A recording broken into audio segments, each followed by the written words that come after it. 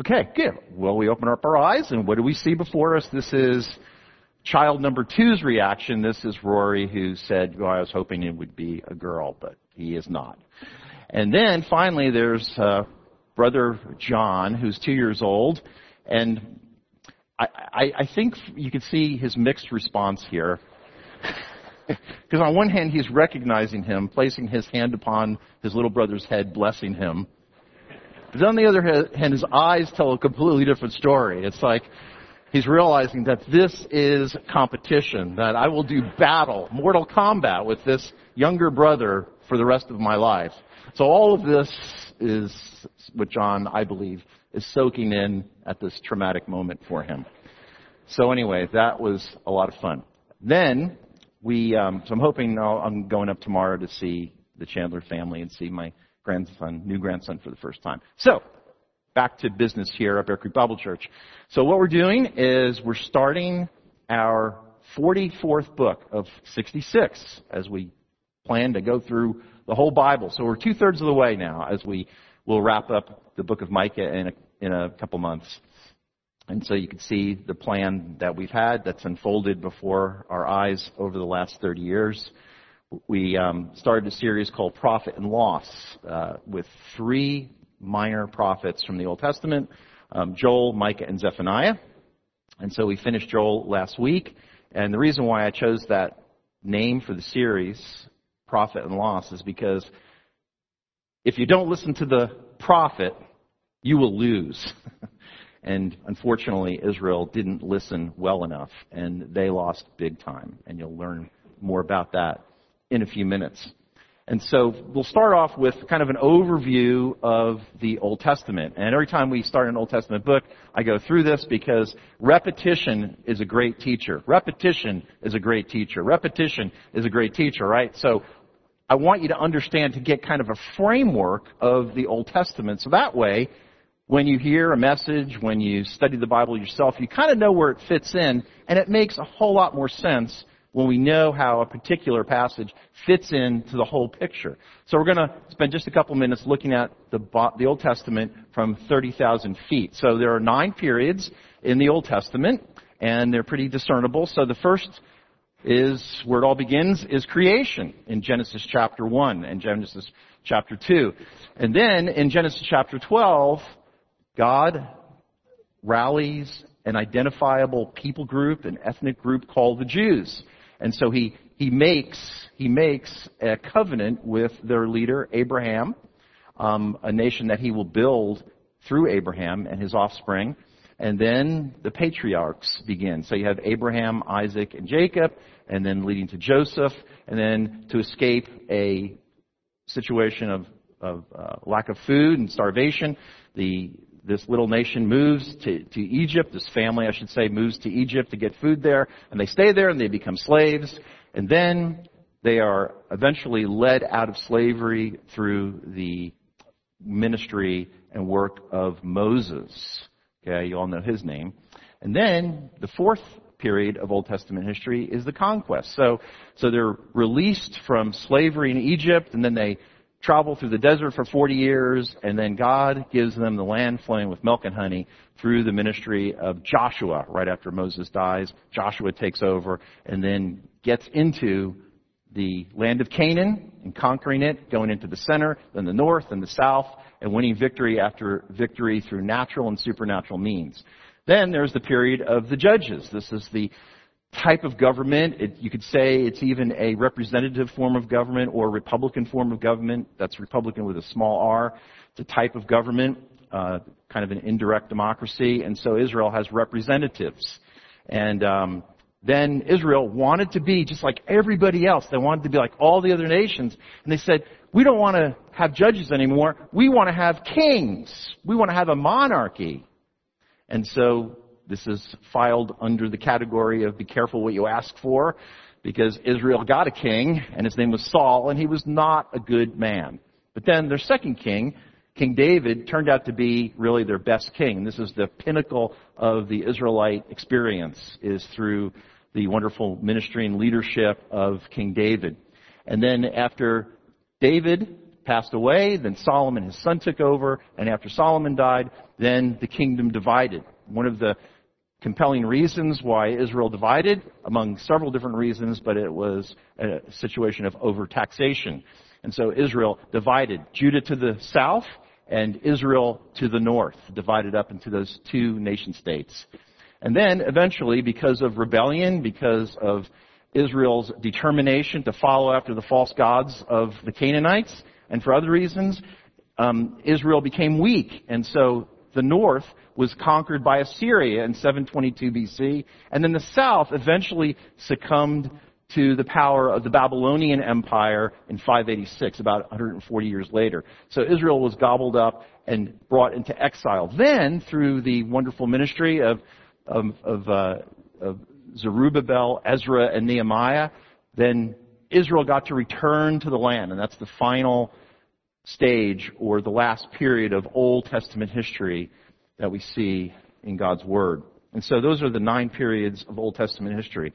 So just a couple other things to look at. First of all, the prophet Micah was probably the second minor prophet that wrote to Judah, which is the southern kingdom. You can see there were other prophets as well. You had the major prophets of Isaiah and Jeremiah, but then Joel was the first one. He probably wrote around 820, 830 BC, 820, 830 BC. But then Micah came right after him. He probably wrote between 700 and 750 years before Christ. Okay, so we're going in chronological sequence here for once. And then, here's another chart that's, I believe, helpful. It shows the prophets who wrote to Israel in the north through the divided kingdom, and also the prophets who wrote to Judah in the bottom timeline. And you can see that Joel is there, and then Micah is shortly after him. Then, another helpful way to wrap our brains around what's going on in the Old Testament is just remembering a few dates and a few names. And it's pretty simple. So you see the chart between Israel and Judah. They're the divided kingdom once again from this previous graph. See that there on the bottom. But then if we go all the way back to the time of Abraham, who lived approximately 2,000 years BC. And of course, the numbers decline as you move forward in time because you're going from 2000 to 0. And then, of course, the numbers ascend after we get to AD. But 2,000 years before Christ, we have the dominant figure of Abraham. But then roughly, and again, these are just rounded off numbers, that way they're easier to remember, 1500 is the man Moses. That's about the time that he lived. And then if you move forward in time about 500 more years, we have David as the dominant figure. So you have Abraham, Moses, and David. And then if you get to about 500 years before the time of Christ, you have the dominant figure of Daniel. So Abraham was 2,000 years before Christ. Moses was approximately 1,500 years before Christ. David, King David, was about 1,000 years before Christ. And Daniel, the prophet Daniel, was about 500 years before Christ. So if you can remember those 4 dates, 500, 1,000, 1,500, and 2,000, and those 4 men, you've got a really good framework to understand the big picture of the Old Testament. I think that's doable for all of us. So that way, when we hear a message, it's like, oh, that fits into here, or that fits into here. Those are the issues that Israel was dealing with in this time period.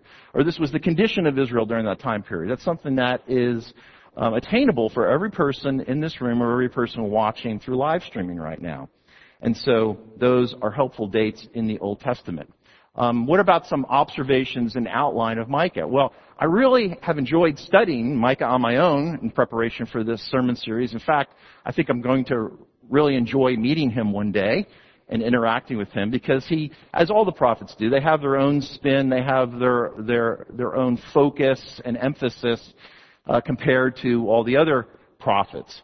And so what are some observations about Micah? Well, he was born in a town about 25 miles southwest of Jerusalem. And so it's the town of Moresheth Gath right there, which is interesting. It borders Gaza. And we hear a lot about Gaza these days, right? And so Moresheth Gath is only about 25 miles south of Jerusalem or southwest of Jerusalem. And then about, if you go 25 miles more southwest from Moorish Gath, you are in Gaza, or the present-day Gaza Strip. So we're talking about a real small piece of real estate here. Israel is even smaller than my home state of New Jersey. I mean, in New Jersey, you could drive from one end to the other in about 2.5, maybe 3 hours if the traffic's really bad. And so it's a small place. And Israel is the same way. It's a lot of people bunched into a pretty small piece of land. And so those are some observations about the map. But then, as we continue on with this chart, it says he lived the same time as the prophets Hosea, Amos, and Isaiah, which would be the first half of, or actually the second half of the 700 years before Christ. About 750 to 700 is when the prophet Micah lived and wrote. And that's about the same time that those three prophets as well. In fact, it's very possible that he knew the prophet Amos, because Amos was from Tekoa, which is only a few miles from the prophet Micah's hometown. So, like Joel, he predicted the Assyrian invasion of Israel, which is something that a lot of the prophets warned about. If you keep sinning, Israel, northern kingdom, the Assyrians are going to come and conquer you. And sure enough, that's exactly what happened. And, of course, Joel prophesied that about 100 years into the future. But Micah, he prophesied it, and it actually came into fulfillment in his lifetime. Right? So he wrote primarily to the common people of Israel. So if Micah lived today, he would be what we would call a populist. Somebody who's skeptical of any large organization or governmental entity. He is a populist. He's a person who is the common man. In fact, I called this particular sermon today, I feel like a compulsion. I have to name every sermon. I call him the blue-collar prophet. So he's kind of the Larry the Cable Guy of Old Testament prophets, I guess you could say. So he wrote primarily to the common people of Israel. He criticized the leadership of Israel, the religious and political leadership of Israel. In fact, his words were very influential. And even though he was a writer to the common man, this guy was a literary genius. And I'll show you an example of his literary genius in the last half of chapter 1. And so Jeremiah, Matthew, and Jesus quote the prophet Micah. So, moving right along, we like to always have an outline of the book, so that way we have a shot at understanding what the book's about, because we've been going through quite a few books here at Bear Creek Bible Church, not just here in the auditorium during worship services, but we also feature expositional studies in our Calibrate classes and many of the flock groups as well. Our small group ministry here at BCBC also study books of the Bible. I believe that it is the most natural and organic way of understanding what God wants to tell us. So we study book by book, chapter by chapter, verse by verse. There's nothing wrong about topical studies or sermons, but 95% of what you're going to get here in this auditorium are expositional studies, because it is the most natural way to understand the heart of God and what He wants to communicate to His people. So that's the way we study it, with context as a primary driver in our ability to interpret and understand what God wants to tell us. So, the outline of Micah. First of all, you have the future judgment for past sins and lousy leaders. There's going to be future judgment because you allowed this to take place, Israel. You didn't do anything about it. You didn't repent. You didn't come back to be with God and to understand God's heart, to give your hearts to Him. The second part of the book of Micah is future good things because of past promises. And this is one of the really coolest parts of the book of Micah, because it tells us about the coming Messiah. And so when I was doing my sermon scheduling, I usually try to get about 4 to 5 months ahead. And as I was figuring which passage is going to connect which date, so that way I can give it to Travis, so that way he can put together a song package for that particular Sunday. And I give him just a basic theme of what I believe the passage is about, even before I study it. But anyway, as I was putting passages to particular dates, it just worked out great to where we're going to talk about Micah 4 and 5, which talks about Jesus, the coming Messiah, we'll be preaching and teaching and learning about that during the Christmas season. It was like, that's so cool the way that worked out. And I didn't plan it that way. It just flowed naturally. So anyway, future good things because of past promises. So chapters 4 and 5, some of the verses there are going to be recognizable to you. The third part of the outline of Micah is that we are called to repent for our present sins because of who God is and also His works. So there's a little bit of overlap with Joel, but not a whole lot. Some of the same themes, but again, just like all of the other Old Testament prophets and writers, they have their own spin, their own way of saying things and communicating. So, that is, what about the themes and purposes of the book of Micah? Well, Micah wrote in detail about the Messiah and the character of Yahweh. So, the Bible, it doesn't say, behave right. It always gives us a reason why and how we should make right choices in life. From an Old Testament perspective, it is based upon our behavior, and our transformation and our growth is based upon the character of God. Again and again. Joel did this. Micah does it as well. They all do it. So Micah wrote in detail about who the Messiah is and the character of Yahweh. So the true ruler, the best ruler, is revealed. He's shown to us, especially in chapters 4 and 5. But then, on the opposite side of the coin, the false rulers are exposed. And that's the second bullet point. Micah cared about justice, and he criticized oppression, corruption, materialism, idolatry, immorality, and poor leadership. So the true ruler is revealed, but the false rulers are exposed. And so that is Micah's perspective as he sees the current leadership of Israel as false leaders. The political as well as the religious leaders are not good men. The third bullet point, like Joel, Micah wrote about God's justifiable discipline of Judah, but he saw God fulfilling His promises to the nation. And that God has two responses to human sin. One is He offers a way of forgiveness, and so that's why the Messiah is sent, so He could come, live amongst us, serve us, but also die for us. And so by faith in Jesus, and we believe in the Messiah who has already come, Jesus Christ in His first coming, came and died for us as a substitutionary atonement for our sin. God's Word tells us that we are to believe in the Lord Jesus Christ, and you will be saved. Acts 16:31. Pretty straightforward. And that is also confirmed by the rest of the New Testament. That is how a person is redeemed. By faith and trust in Jesus Christ and what He has done. And so that is one response that God has to human sin. He gives us a way out. He pays for our ability to be forgiven. He pays for our sins. But the other way that God deals with human sin is that He judges it if it's not already forgiven. He judges it. One way or another, it's going to be judged. Either He judges His Son as a substitutionary atonement for our sin, which He's already done, and we accept that atonement.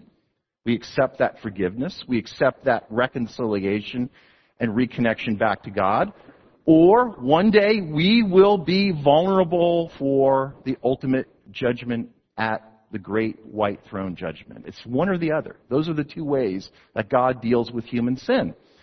And so, like Joel, Micah wrote about God's justifiable discipline of Judah, but saw God fulfilling His promises to the nation. So Israel deserved to be disciplined. They deserve to be judged. But yet, God will do that. In fact, He'll even use foreign powers, foreign nations, to issue forth His justice and His discipline. But then, ultimately, God will fulfill His already made promises to Israel. We saw that pattern in Joel. We'll see it again in Micah, except expressed in a different way. Lastly, Micah lamented because Israel and Judah would not listen to his warnings. That is a feature of the book of Micah that I want you to absorb. And we'll see that in a few minutes in Micah chapter 1. That Micah expresses his emotions, his deep feelings, because of his frustration and his grief that Israel would not listen to him. And they would listen to the other prophets as well. And so they stayed on their path of false worship, of idolatrous worship, and that in the immorality that came with that false worship. And then one day they would be disciplined by God. And most certainly that happened even in his own lifetime. So today's passage is Micah chapter 1, verses 1 through 16. And let's turn there in our Bibles if we're not there already. And I would like to read the first 7 verses. And then we'll just march through this together. So the first 7 verses of Micah chapter 1 say this. The word of the Lord given to Micah of Moresheth during the reigns of Jotham, Ahaz, and Hezekiah, kings of Judah, the vision he saw concerning Samaria and Jerusalem. Hear, O peoples, all of you. Listen, O earth, and all who are in it, that the sovereign Lord may witness against you, the Lord, from his holy temple. Look! The Lord is coming from his dwelling place. He comes down and treads the high places of the earth. The mountains melt beneath him, and the valleys split apart like wax before the fire, like water rushing down a slope. All this is because of Jacob's transgression, because of the sins of the house of Israel. What is Jacob's transgression? Is it not Samaria? What is Judah's high place? Is it not Jerusalem? Therefore, I will make Samaria a heap of rubble, a place for planting vineyards. I will pour her stones into the valley and lay bare her foundations. All of her idols will be broken to pieces. All her temple gifts will be burned with fire. I will destroy all of her images, since she gathered her gifts from the wages of prostitutes. As the wages of prostitutes, they will again be used. So he reveals here the time period during those 3 kings, which is between 700 and 750 BC. That's the time that Micah lived and worked. But note to whom this prophecy is directed. It's not just to Israel. It's not just to Judah, although it's to them primarily. It's to all of the earth. God is making known the discipline of his own people to every living, breathing human being. To all the peoples of the world, I am the God who will judge. I am a just God. And I am also a God who is transparent. I don't hide my activities. I let everybody see what's going on. Now, all of the gods of the other ancient peoples during that time, they always spun things to make their people look really good. But Yahweh was unique in this feature, that he allowed the curtains to be pulled back on the discipline of his own people. The first time I went to Israel, we had a Palestinian Christian bus driver, and we had a Jewish Christian tour director. And these 2 guys got along really well. They're both brothers in Christ. Their families had social events together. But when we first met this Palestinian Christian bus driver, he said this to us. And I always remember it because he was like a really quiet, laid-back guy. This is the only time he ever said anything with firmness to us. Because that, wasn't his job to begin with. So it was the tour director's job. His job was just to drive the bus. And he was a really good driver, too. But he said, I just want to let you know that not all Palestinians are Muslims or terrorists. 10% of the Palestinian people are Christians. So we're your brothers and sisters. Don't ever forget that. And I haven't. And so, if I were to witness to a Palestinian person who is not a Christian already, I would have them read the book of Micah. Because Micah says, here, look, I might have my identifiable people group as the Hebrews or the Jews, but I will discipline them. I'm not going to treat them like babies. I'm not going to give them everything that they want. I am going to treat them with justice, just like now I treat you with justice, as I allow you too into the family of God through the ecclesia, or through the church that is made up of Jews and believing Gentiles, believing Jews and believing Gentiles. And so Micah would be a great book to use for Palestinian evangelism. So it is to all the nations. here from the get-go, he teaches us about the nature of God and his way. Micah emphasizes that God is a universal God who rules all nations and all peoples. There is no person or thing or people group that is outside of his control. So his rule is characterized by a just administration that is applied to everyone. God is a witness to the actions of the people in every nation. So nothing can escape his notice or his just response. God's power is also so great that it overwhelms even the most solid and permanent aspects of nature. He comes down, and here Micah uses a theophany, which shows theophany, which is basically taking the actions of God and kind of translating it into human actions. So you have God come down from his heavenly temple, and what does he do? Like a giant, he walks from mountain to mountain. And when he walks, those mountains melt like hot wax. That's the picture that he creates in the minds of the readers of the first chapter of the book of Micah. And so God comes from his dwelling place to judge even his own people. He talks about the high places. That is where the sacrifices to false gods are offered. And Micah preaches, but he preaches about these high places. In fact, this is an actual high place in the northern tip of Israel. In fact, if you just walk a few feet to your right, you would be standing on a small hill. You'd actually literally be able to see Lebanon. That's how far north we are. We're all the way at the tip in that purple area there. That is Dan, the place of Dan. One of the high places, one of the altars of the people of Israel during the time of Micah. And what did they do there? They offered sacrifices to Baal and Molech. This is what the prophets continually railed against. Why are you offering sacrifices to false gods? From the Hebrew mindset during this time period, it was like, well, we're going to make sure we check all of our boxes because Yahweh, it's not like we don't want you because we love your covenant and we respect you, kind of. But we want to make sure that all of our bases are covered, you see. So we're going to continue to offer sacrifices to you for the holding back of our sin. But then we also want to offer sacrifices to Baal and Molech because we hear that they offer a lot of fertility to our livestock and also good crop production. So we're going to kind of do the best of both worlds, Yahweh. And this is what the prophets again and again criticized. And that is an actual place where sacrifices were made to the false gods of the Canaanites.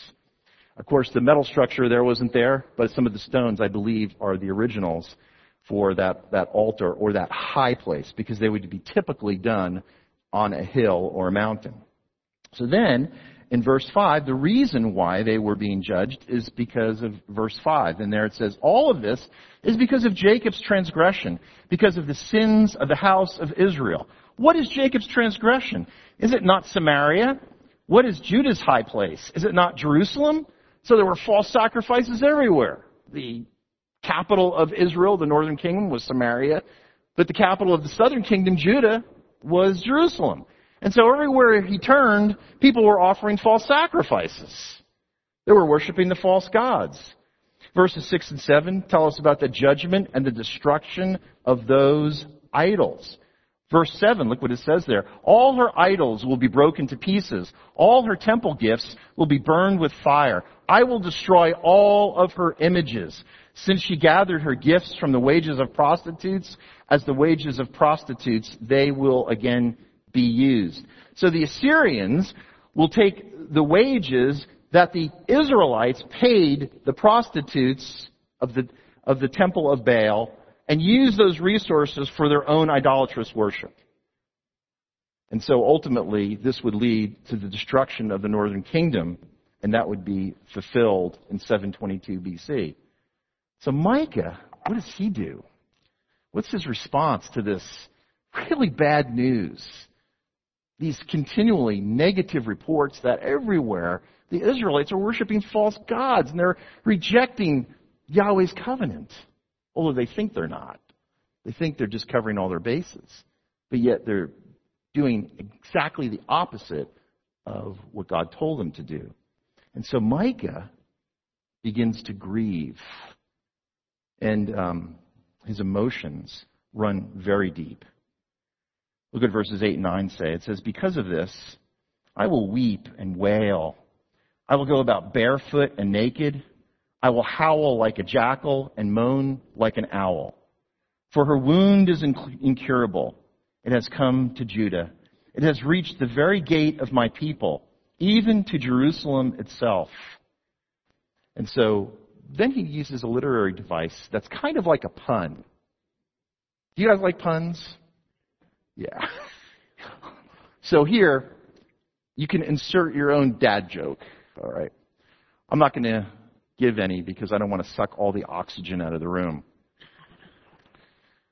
But what he does here now is he lists 11 cities, and then he kind of uses what words those cities sound like in Hebrew, meaning their meanings. And I'll explain what I mean. So it would be like Washington is all washed up. Watertown is covered with water. Or Waterloo has met its Waterloo. He uses word plays like that on these 11 cities. So look at a few of them here. In verse 10, it says, tell it not in Gath, weep not at all. And the Hebrew word for tell sounds like Gath. So, tell it not in Tel, weep not at all. In Beth Ophrah, in verse 10, that word Beth Ophrah means the house of dust. Let the house of dust roll in dust. Verse 11, pass on in nakedness and shame, you who live in Shaphir. And the word Shaphir there, it sounds like the Hebrew word for pleasant, fashionable beauty. But here it's pass it on in nakedness and shame, the opposite of the most up-to-date fashion in view of beauty. Those who live in Zanan will not come out. And the word Zanan sounds like the Hebrew word for coming out. Beth Ezel is in mourning. Its protection is taken from you. The word Beth Ezel means the house of taken away. And so its protection is taken away. Those who live in Morath, which sounds like the Hebrew word for bitter, writhe in pain, waiting for relief, because disaster has come from the Lord, even to the gate of Jerusalem.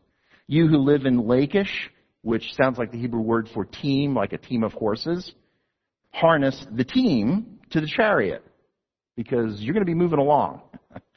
You were the beginning of sin to the daughter of Zion, for the transgression of Israel was found in you. Therefore, you will give parting gifts to Moresheth Gath, which is Micah's hometown. The word Moresheth Gath sounds like to be married. Therefore, you will give parting gifts to Moresheth Gath, wedding gifts. The town of Akzib will prove deceptive. And it sounds like, Akzib sounds like the Hebrew word for deception. So the town of deception will prove to be deceptive to the kings of Israel. I will bring a conqueror against you who live in Mareshah. And the word for Mareshah sounds like the Hebrew word for conquer. He who is the glory of Israel will come to Adullam, and that is the place that David fled to. So the glory of Israel will go to Adullam. So verse 16, shave your heads in mourning for the children in whom you delight. Make yourself as bald as the vulture, for they will go from you into exile. You're going to lose everything, including your hair. It'll be a disaster. You're going to lose everything. So Micah uses these series of puns or word plays to communicate to the reader that all of these cities are going to end in calamity. And all of them are in Judah, in that brown area right there, the northern part of that brown area. So Micah openly grieved. There's a lot of grieving in the Bible. Sometimes as Americans, we just want to be happy all the time, and so we kind of overlook it. But the Bible contains a lot of authentic grief and mourning. Jeremiah grieved. Jesus, in John chapter 11, he wept bitterly. He wept with kind of an overtone of anger because he saw his good friend Lazarus dead as a doornail. And Jesus knew that he was going to resuscitate Lazarus in a short time. But yet Jesus still grieved. He wept. He cried because he saw the result of all thousands of years of human sin result in physical death. And he wept. Paul wept in Romans chapter 9 for his nation Israel because they just refused again and again and again to see that Jesus is the true Messiah.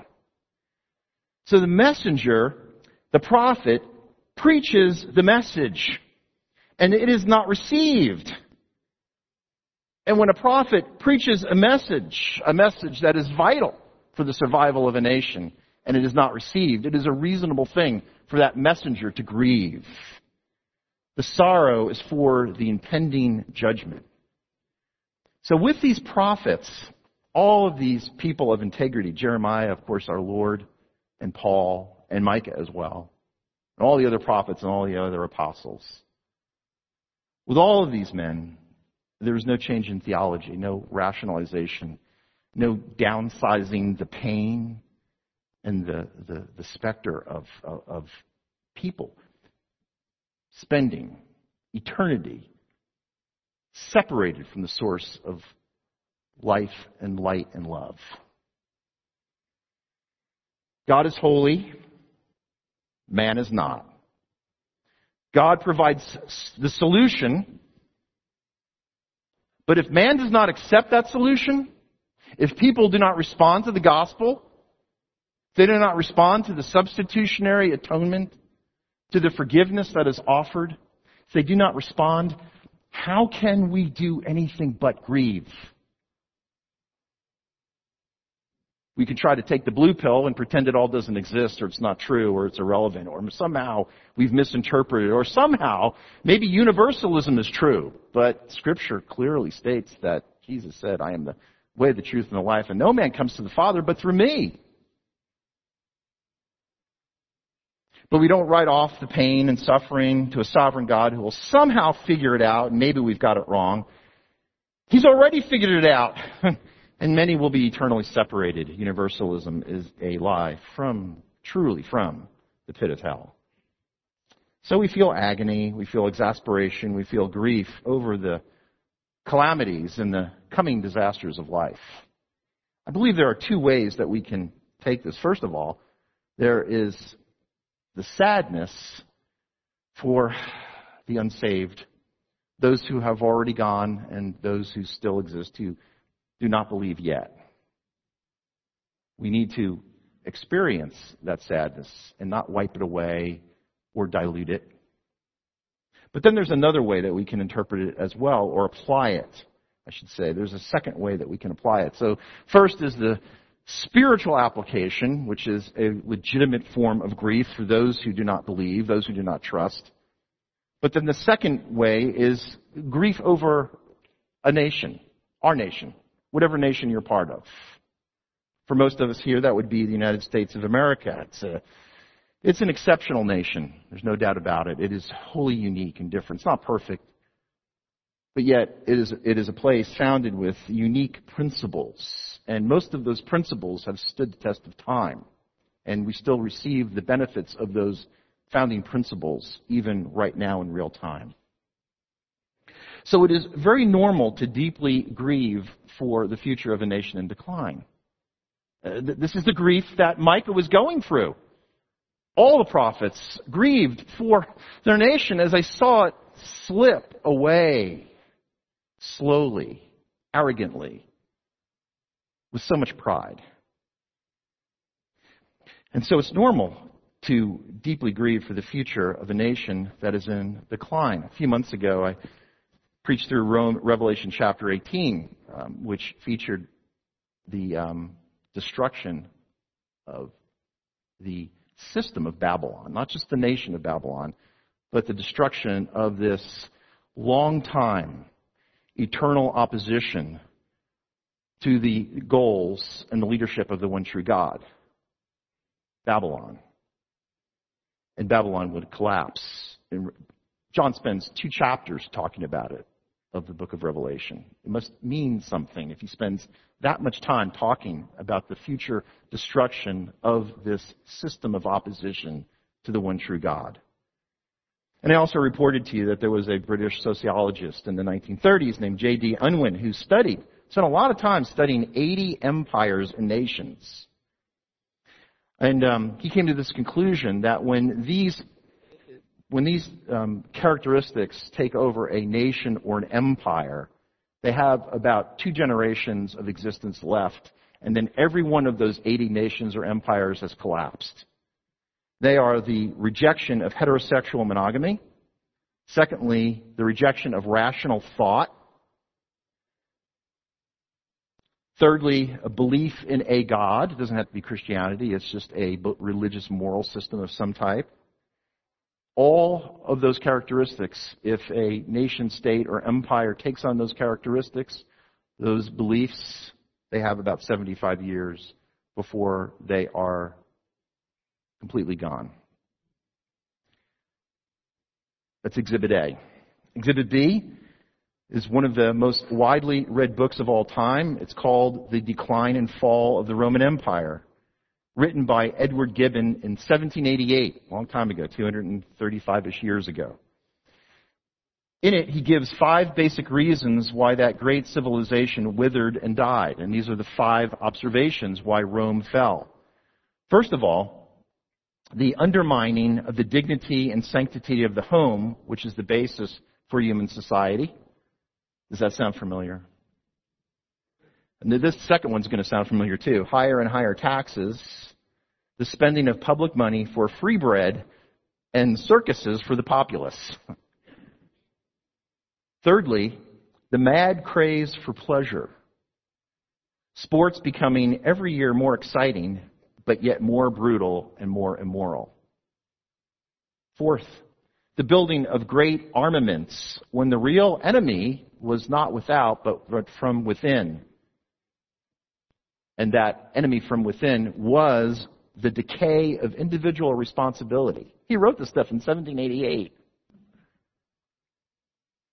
Fifth, the decay of religion, faith fading into just mere form without any heart, losing touch with life, losing the power to guide the people.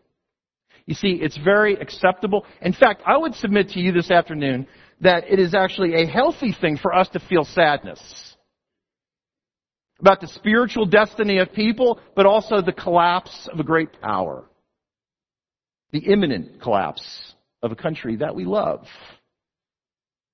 One is spiritual, eternal future, and is probably in the grand scheme of things a lot more important. But the second one is where we live, and it means something to us. It's never been perfect, but we still love it. Many of you have fought for it. So it's acceptable to feel sadness for the destiny of your nation and also the fate of billions of humans in general, where they will spend eternity. The more lament, though, that we experience perhaps issues forth the more compassion that we will have. And that brings us to a bright spot. Because the more authentic grief and sadness that I feel for the collapse of the nation and the possible destiny of billions of people, that sadness doesn't just stay as grief. It is eventually translated, hopefully, into greater compassion. And then I see that small, bright spot get larger, because that compassion will help me to realize, wait a minute, it's not over yet. That every one of us in the body of Christ can still do something about it. We may not be able to control the outcome, but maybe we can influence it. Maybe not in big ways, but even in small ways, we can still influence what other people believe. I met with a wonderful man yesterday, a Muslim man, for 3 hours, and we talked about a lot of different topics. And he said, we believe in Jesus too. And I said, well, with all due respect, I believe you believe in a Jesus, an Isa, which they would call Jesus. But your Jesus is a lot different than my Jesus, because Jesus said, I am the way, the truth, and the life. And no man comes to the Father except through me. So where you might see a different path to be reconnected and reconciled back to God, I see that path as only through Jesus. It begins with conversations like that.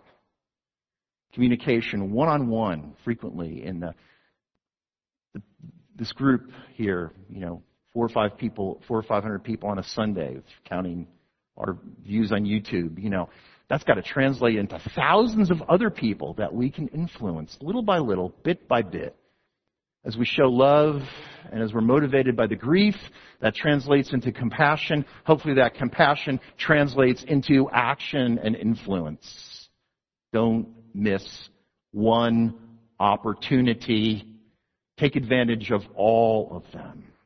Allow your grief, your legitimate mourning over the state of our nation, but also the state of the destiny of billions of people, to be translated into action. Let's pray together. Father, we come before you and thank you for the Word of God, which teaches us truth, the true reality of things. And so help us not be like Israel or Judah and just push away the words of this prophet, but help us to contextualize it into our time and place, to feel the same grief for the same reasons that Micah felt, not necessarily for Israel or Judah, but for our time and place, our nation, but also for the destiny of billions of people.